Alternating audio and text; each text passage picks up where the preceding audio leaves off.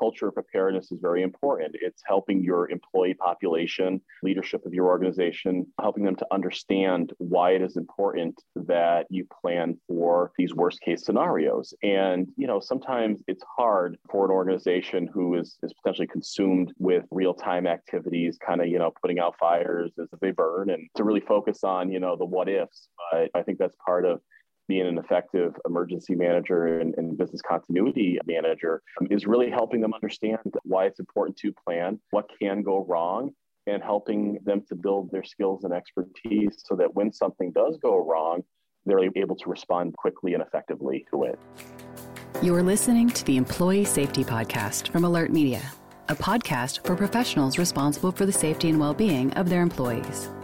Each episode features an interview with a leader in employee safety to discuss how to protect your employees from a wide array of threats, from severe weather to a global pandemic.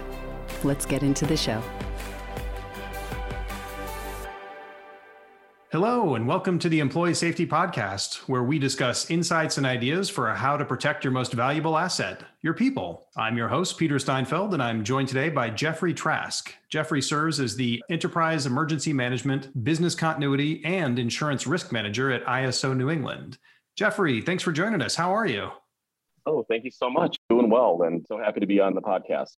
Well, it's excellent to have you here. And our topic today is building a company-wide culture of preparedness. But before we begin, can you give our listeners a little context and tell them more about your background specifically, ISO New England, and then your role there? Sure, absolutely. So I pretty much spent my entire career in emergency preparedness and business continuity. Got my start while I was in college, working for the local sheriff's department, served as a correctional officer and a deputy sheriff. So did that for about 4 years before moving on to working for the city of Chicopee, which is a city of 50,000 people in western Massachusetts. We have an air base, several major roadways, lots of industry. So it was a great place to really kind of get into the field of emergency management right around 2002, 2003. So post September 11th, when a renewed focus on preparedness and resilience and obviously Homeland Security was taking off.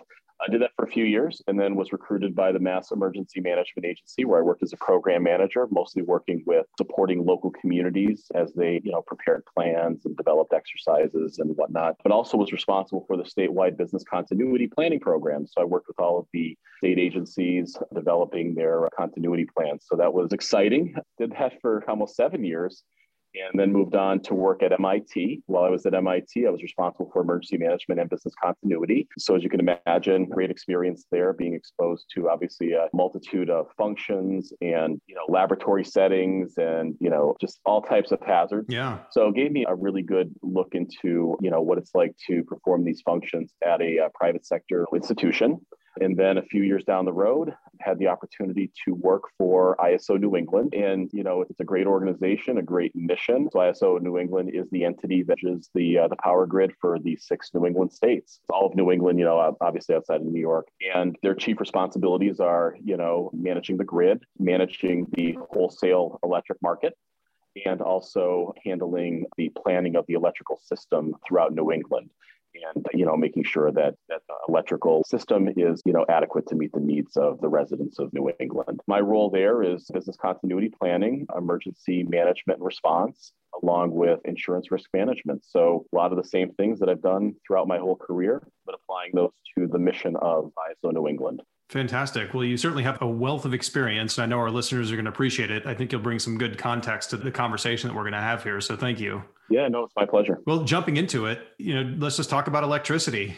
Keeping it flowing across 6 states in New England it's a massive undertaking and a big responsibility. So I would say, what are some of the biggest challenges you face, both from a company or an industry perspective when it comes to emergency preparedness? I think, we're very lucky. So, ISO New England employs a number of skilled professionals that are very good at what they do in terms of, keeping that electricity flowing. Thankfully, I don't have to worry about that. My mission is basically ensuring that they have the tools and the resources along with, the technology to ensure that they can continue to do their job. with as little disruption as possible. So part of my job is kind of the less glamorous side of things, which is, the planning, the preparedness, the training, the exercises, ensuring like the operational readiness of our backup facilities, working with IT to ensure that, we have the right technology, the right, access to systems, et cetera. And so that, so in times like we're in now, that they, be agile and flexible enough to do the job that they do very well, no matter what the circumstances are. It's kind of what my job is over there.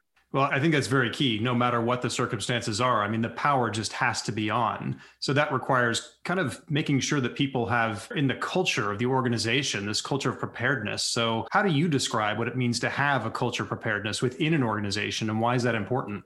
Yeah, so I think regardless of the organization, and obviously, the organization I work for, along with all of the organizations that I work for, I think the culture of preparedness is very important. It's helping your employee population, leadership of your organization, helping them to understand why it is important that you plan for these worst case scenarios. And, sometimes it's hard for an organization who is potentially consumed with, real-time activities, kind of, putting out fires as they burn, and to really focus on, the what ifs. But, I think that's part of being an effective emergency manager and business continuity manager, is really helping them understand, why it's important to plan, what can go wrong, and helping them to build their skills and expertise so that when something does go wrong, they're able to respond quickly and effectively to it. And that's really building that culture. And a lot of it is really just interpersonal skills. It's customer service, it's relationship building, both internally and externally.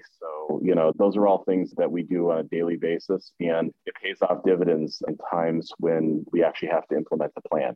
Yeah, I couldn't agree more. And I think you hit right on it. It's sharing with people the why behind it. Because if people are just told to do something, they're like, I don't know why, I don't care. But if you just come right out and tell them why, then they're like, oh, that makes total sense. Yeah, let's spend a little time doing some preparation, planning and something like that.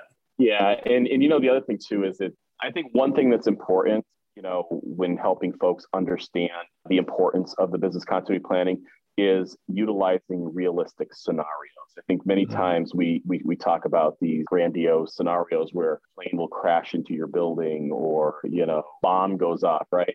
I like to plan with more realistic scenarios, like, okay, what happens if a pipe bursts? There's a flood, or, somebody burns toast, in the kitchen, and it sets off the fire alarm, right? These are all things that could happen any day in any organization. These aren't the worst case scenarios, but it could cause a business disruption. So looking at these as opportunities to kind of informally test your business continuity plan is a great way to, to help build that culture of preparedness in something that everybody can kind of understand, right? Yep. Well, and to your point, they're much more likely to happen than the plane flying into the building. But if the plane does fly in the building and people have a culture of responding to these smaller micro problems, then they're more likely to be able to react to the big one.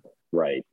Exactly. And that's why, we do fire drills, right? For the same reason. And it's not that, fire is all that likely, especially in a modern building these days. It's more of just getting people, that muscle memory, how to quickly evacuate a building, regardless of the scenario. Yeah. Well, on the other side, what can happen if an organization does not establish a culture of preparedness? What have you seen out there? Well, I think a lot of organizations are at various levels of maturity when it comes to, emergency planning, business continuity. I've had colleagues reach out to me from other organizations asking for, tips, tricks, and best practices, because they're in a position where they're the first person to really take on this effort of business continuity planning or emergency planning. And it's a struggle, because it's a situation where people are fighting against that'll never happen here, right?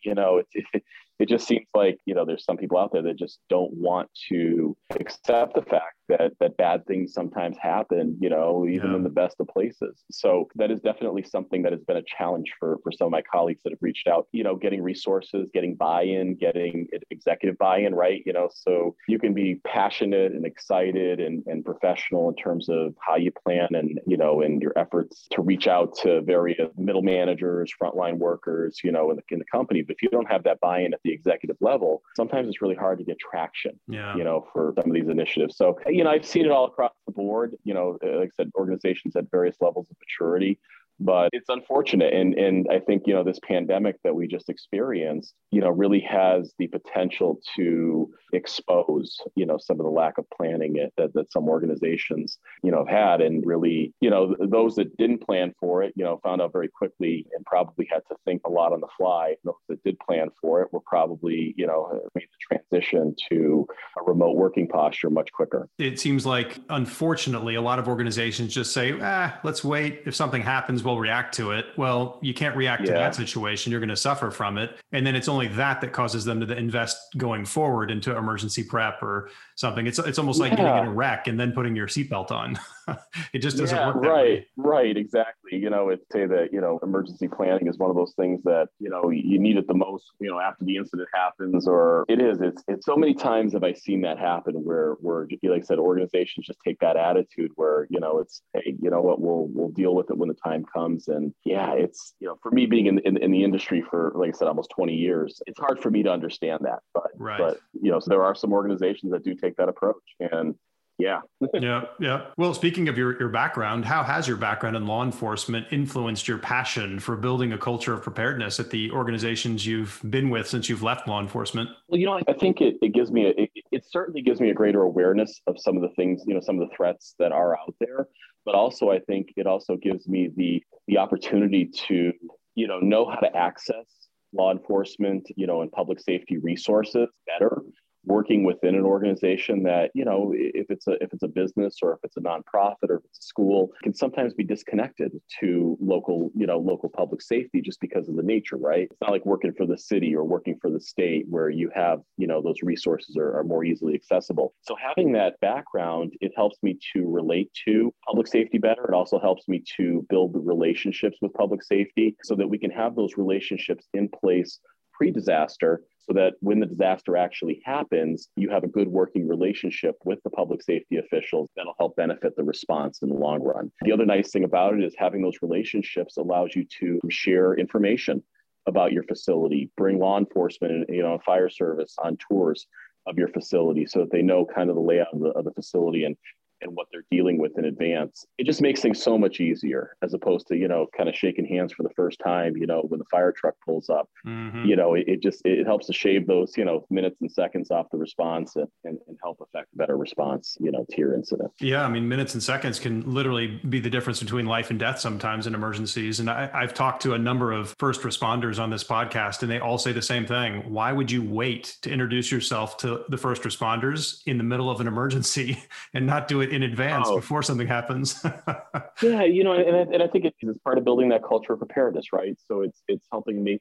I find myself in whatever organization I'm working for in a position to act almost as a liaison to the local public safety, the state public safety, even some federal officials, that are involved in public safety, just because it's my background, right? And as part of my role at the organization is to make those connections with the appropriate people within my organization. So it's definitely paid off. Like I said, it gives me a respect for law enforcement, a respect for public safety, a respect for the role that they perform, and also a respect for all that they can contribute and help out, when needed. So definitely was a worthwhile experience, not only for my personal development, but also for future roles and responsibilities. And frankly, it's really apropos for any organization out there. I'm sure people listening are saying, well, you work with the grid and its power and, you got these relationships, but I mean, you could be running a daycare. It's important that the local sheriff or the local police and fire know your facility and how many kids are there and things like that, because they can respond much better.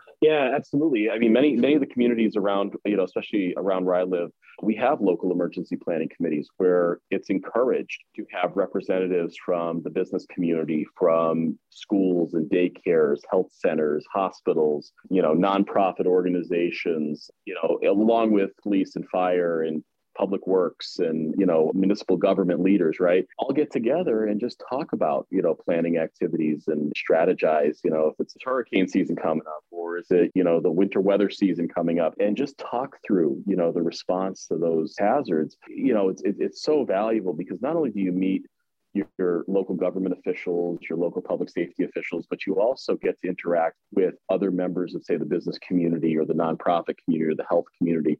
And that gives you the ability to network, to share best practices.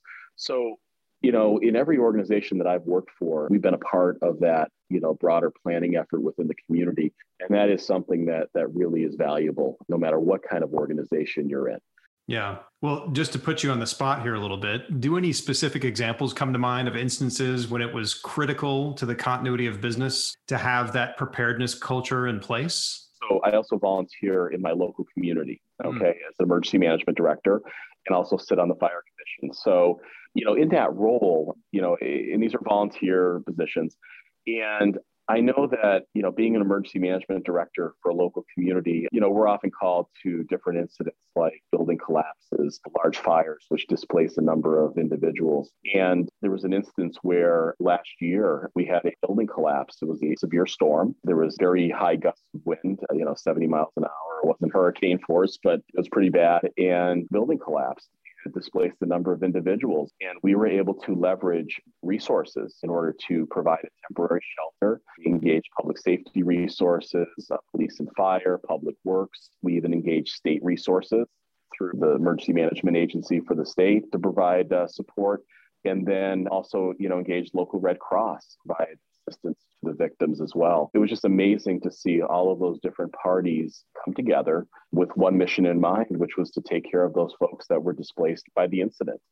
And, I think that's a great example of just all of those different relationships coming together. And all those relationships were built in the pre-planning process, as part of having those meetings and conducting that planning and building that culture of preparedness within the community. So definitely it's something that pays off. I mean, I've seen it happen, countless times, and, definitely something that's worthwhile investing in. Relationships and muscle memory, two very important things.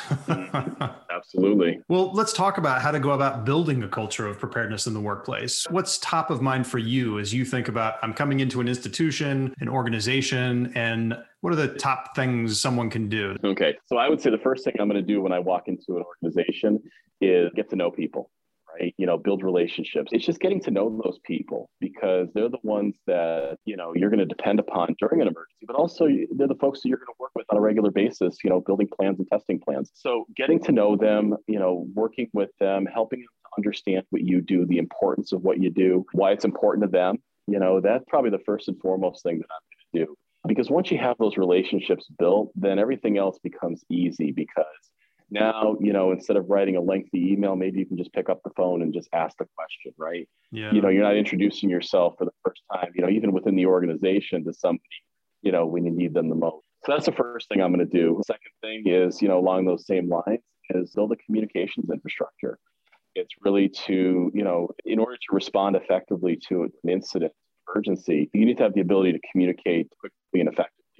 So definitely, looking at building out an emergency notification system that has the ability to notify people that something is wrong, but then also to quickly bridge those people into a conference call so that you can, begin managing the incident. And then it's going to be conducting drills and exercises and inviting those outside parties that I built relationships with to participate in our drills so that we drill together so that when the real life incident happens, we're working together and we have a rapport and this camaraderie and, nobody's a stranger when we're responding for real. No, it's fantastic advice. And one of the top things you said is near and dear to my heart, working with Alert Media, which is communication. Right. I think it's fundamental, especially if you don't have business continuity plans in place yet. That makes communication even more important because you have to be able to see what's going on out there and call audibles and then communicate it out to folks. So could we dig on that a little bit more? Like, why do you think communication is so important? I think it's important because it's one of those things that could either make or break an emergency response. Like if you can't effectively communicate, you can't coordinate, you can't respond. And it all starts with early notification, right? You need to let people know what's going on, what's it impacting, what can you do, what can't you do, right? These are all things that whether, you're in leadership or in a more operational capacity, you need to know before you can effectively respond. Same thing with just basic emergency notifications. So let's say we want to notify folks that there's a problem, letting them know as quickly as possible, what's going on, what are the protective actions that they can take, to protect themselves and get them out of harm's way. These are all things that are critical to an effective response. I would agree wholeheartedly. A visual I oftentimes try to give people is when an emergency happens, if you don't communicate, just picture everybody out there frozen in a block of ice, because that's what happens. Oh, that's great. That's a great analogy. Yeah. I mean, we've come a long way. I mean, it's amazing. Like, even, from a communication standpoint, look at where we are today versus say 20 years ago. I mean, when we were doing pandemic planning back in the 2000s, it was all about, we got to build a plan that's going to allow us to survive with only, 40% of our workforce, homesick, right? That was always the thing, right? And now it's all about, okay, well, how do we build a, robust IT infrastructure that's going to allow our employees to work from home, right? So we're not really seeing, these massive losses of employees because, the risk is kind of being spread out by having people work at home as opposed to, decentralizing the risk versus centralizing the risk in a workplace, with tools and technology that just weren't around 20 years ago. So now we're looking at a pandemic more like a building loss situation